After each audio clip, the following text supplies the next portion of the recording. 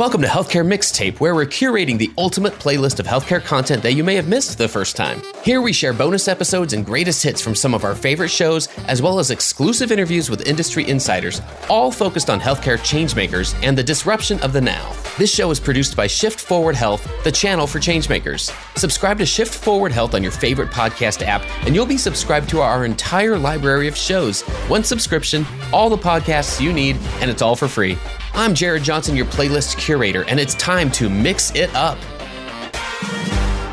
All right, today we continue our greatest hits collection where we're replaying some of the top episodes from Healthcare Rap and other podcasts. Our episode today is titled Build, Buy, or Partner, and it originally aired in February 2021. This was our 150th episode of the Healthcare Rap, and we were so pleased to welcome our guest, Ben Tingey, Innovation Manager at Atrium Health and host of A Sherpa's Guide to Innovation podcast. Ben gave us the lowdown on digital health innovations that health systems need to provide a better consumer experience and how to choose whether to build, buy, or partner to make those solutions happen. This was one of our earlier episodes to focus on the vision of a better consumer experience and the digital tools and infrastructure that are needed to execute on that vision. Since that's now one of the themes of the Healthcare Rap, we wanted to share this episode as the next in our greatest hits collection. We hope you enjoy it. Check it out. Let the mix begin. All right, let's get deeper into the flow here. We've got Ben Tingey in the house. Ben is the Innovation Manager with Atrium Health, and he's host of A Sherpa's Guide to Innovation. It's a great podcast about healthcare innovation, digital health, human-centered design, and lots more. Ben, welcome to the Healthcare Rap. Thanks so much, Jared and Zane. Great to be here. Thanks for being here, Ben. How is it sitting on the other side of the microphone? It feels a little strange, but I guess a podcast is a podcast. But I'm excited to be talking with both of you. This is going to be a fun conversation. I think just from the pre-show, just when we were chatting right then, there's no scarcity of awesome things that are going on right now, but let's give us a chance to get to know you a little bit better. Why don't you tell us about the latest awesome thing that you've heard about? I've been on this track of studying behavioral economics. We've had a few of our podcast guests talk about that, and I've really been getting into this idea of something called behavior nudges. And it started this past summer. I was at Stanford D School and I kind of hatched this idea. And then I found this startup company that was doing something really similar. And this startup company has been blowing my mind. It's a company called Humu, Humu. And it was started by Laszlo Bock, who was the former chief people officer at Google. He was the one that led the teams when they did all that research on psychological safety and all that stuff. And this idea of behavior nudges is what is the minimal behavior change we can make that will result in the highest marginal impact. Oh, wow. And so it's this really cool idea of thinking about it potentially from a leadership development standpoint, or if you're trying to inculcate more innovation behaviors, it's like what small thing could people change that will result in the biggest outcome. And to go along with that, there's this great book that came out recently called Eat, Sleep, Innovate, which is it came out of a group from Innosight, which is this consulting firm. It's all about fostering innovation behaviors in large organizations, and they talk about behavior nudges as well. So I've been geeking out about that lately. Well, you might also enjoy a connection. I need to connect you with Karen Horgan. She's with a group called VAL, VAL, Health Behavioral Economics, and had her as a guest on the Paradigm Shift of Healthcare podcast. Cool. And my mind was blown. Like, she's talking all about like just the last mile of healthcare. That's what they described it as, like just being laser focused on she may have used that term behavior nudges. Now, as you say that, now I want to go back and listen. It was a few months ago, but yeah, I love that. That's a great field to be talking about. Yeah. You need to get the book. Are there any nudges, Ben, that you've worked or implemented into your life since studying that? Oh, good question. So I'm actually prototyping some behavior nudges for some of our physician leaders in the organization, particularly those who have just got into more administrative positions. So we're prototyping some things, still super early on, but really, really fun stuff to work on. Very cool. When we think about from the health system side, I'm really curious and really glad to have your perspective here today, because there's a lot of talk about strategic partnerships. And when we talk about all the digital health needs that we have now in health systems, we all know that there are a lot and they grow by the day. So that old question of, do we build it? Do we buy it? Do we partner with somebody to provide that thing? It sounds like there's a lot of evolution there happening.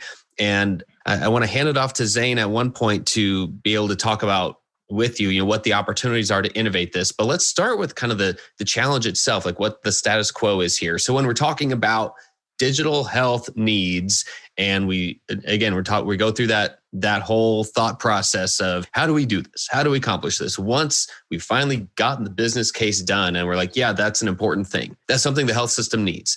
Like that's only the beginning of the conversation. And from what I understand from where you feel about this, there's some evolution in terms of how you approach it. So what historically has been the status quo of how health systems even approach digital health? That's a great question. I'd like to maybe narrow the focus just a little bit to digital health, specifically in the area of what we like to call primary and on-demand care. Just so for the conversation, I think that'll help for me. And that's also an area where I've done more research. And so I can speak to it with a little bit more certainty. So I'd say historically, the status quo has been that most healthcare systems have either built or bought their primary and on-demand care assets, either through acquiring primary care practices or building their own urgent care centers or freestanding emergency departments or employer clinics, or even some, years ago, some of the initial work done on some virtual platforms or maybe some chronic disease platforms that were done through maybe their primary care medical group. That's typically been the paradigm that, health systems haven't really been afraid of some of these startup companies because they're getting birthed way out in a place called Silicon Valley, and healthcare is local. They're not going to be here anytime soon, and we've got time to strengthen our position in the market before anyone arrives. But in the last few years, and then certainly with COVID, we've seen a massive acceleration of the trend towards virtual services, and healthcare in many ways is still local, but I'm seeing the primary and on-demand care market becoming much less local. You can get a lot of incredible services virtually now, from anywhere, from any company, not even located in your local geography. And so I'm unsure that health systems will be able to keep pace with demand. And what I mean by demand, it's not just from an access standpoint, but also what consumers demand from an experience standpoint. I know that's something you guys talk a lot about on this podcast. And just some quick facts I wanted to touch on. 2020 was the biggest year in digital health funding ever. Rock Health recently came out with their year-end report, and they reported something like $14 billion in digital health. And then if you add also any of the debt financing or public market financing that some of the companies got in 2020, it's more like $22 billion, which is just a crazy amount of money being invested in these startups. And I just don't see health systems across America spending $22 billion on new and better primary and on-demand care services. I don't know that health systems have that capital, especially now with getting squeezed with COVID. And I think some of these other startups are just scaling a little bit too quickly for health systems to catch up. I think we're a little bit on our heels. There are some examples of health systems buying some of these startups. Like a few years ago, Peace Health out in the Northwest, they bought Zoom a few years ago. And there are certainly examples of health systems trying to build their own models. Like Spectrum had a practice called Strive that they were trying to grow and scale. I mean, Atrium Health, we had our own called Proactive Health. But anyway, so, historically, it's been kind of a build or buy type of paradigm, especially if you're wanting to get faster to market and all of that. But I worry that ship has sailed in a lot of markets, and it's just the threshold is just too high now to warrant spending the type of money that would be needed to achieve the same objective. I like what you're saying there, Ben. And one thing I'd add that I've seen on my end is, as traditional healthcare providers through this pandemic, and hospital systems have been focused on managing the pandemic, the inpatient crisis, the surges. It's almost allowed these startups, that are focusing more on the primary care and virtual health space to run ahead. You can only have so much executive attention on big projects. And as managing the immediate healthcare crisis has been the focus of most incumbents in the industry. And so there, in my view, not in addition to the investment, there's also been sort of like this this time that these startups have had just to run ahead, because traditional health systems were, in my view, didn't have a whole lot of time to make decisions or a lot of focus. Yeah, that's a great point. Yeah, when you think about this in terms of what's keeping things from changing or improving, I do like this thought of just things evolving. Like you said, like the way that things are going now with investments, that's fascinating to me, because I think health systems don't necessarily, again, just maybe just ones that I'm familiar with, they don't tend to think that way. And it seems like they need to. I mean, it seems like they need to understand that there's got to be some point where it seems like everyone is just where we want to get out from under the pandemic, where we are trying to start running ahead. We are starting to want to say, okay, can we just focus on something else other than the day-to-day operations of the last 12 to 14 months?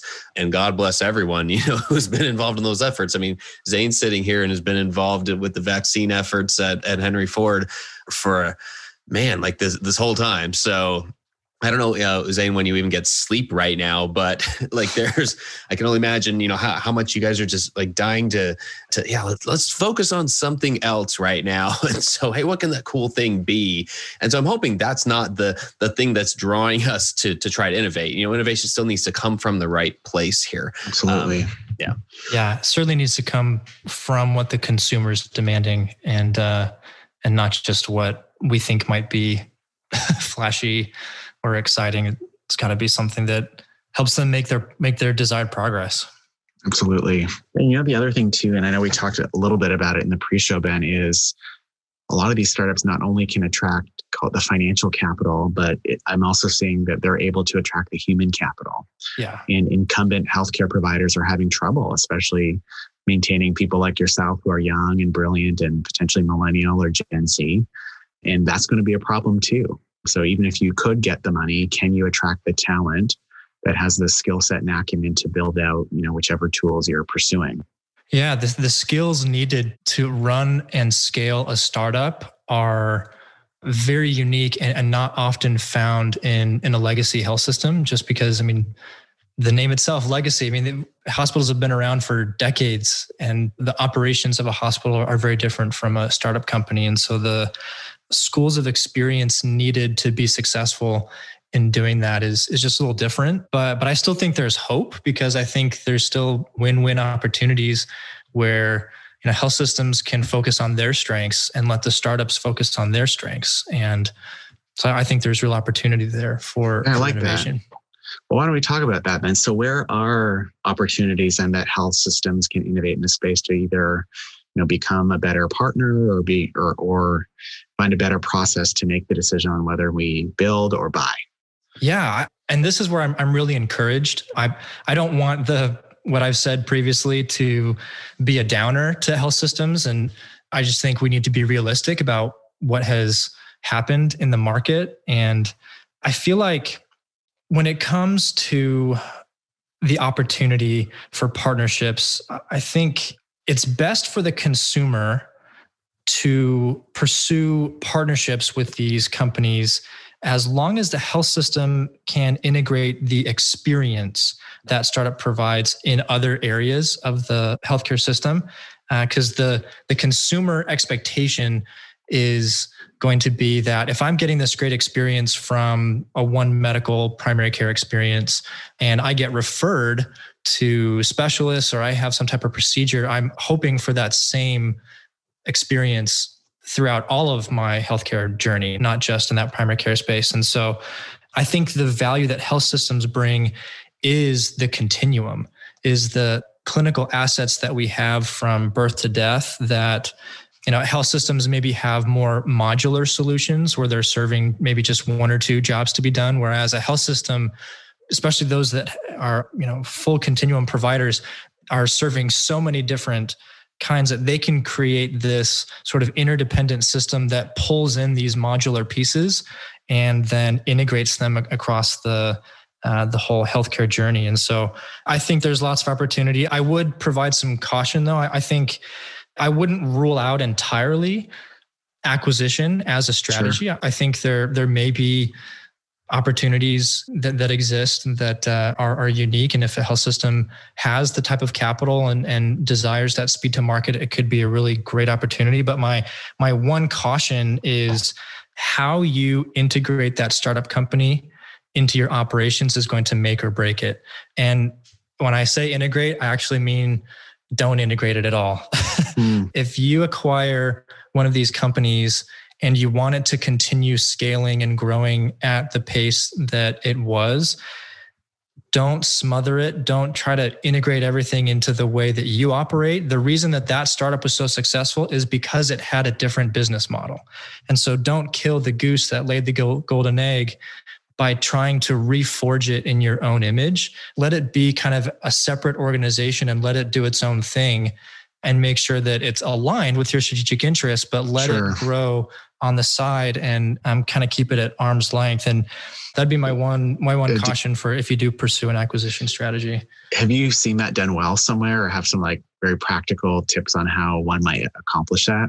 I know legacy providers are pretty bureaucratic. And so talking about, how they might potentially change their leadership structure or which major forms can be a significant challenge. But curious if you've seen anyone do it well. I don't have a lot of examples come to mind in the healthcare industry. Certainly, I think in other industries, they would be more prevalent. And the thing is, I hope my comments aren't perceived as like a knock on healthcare leadership, because that's certainly not it. It's really just the realities of two very different business models. Sure.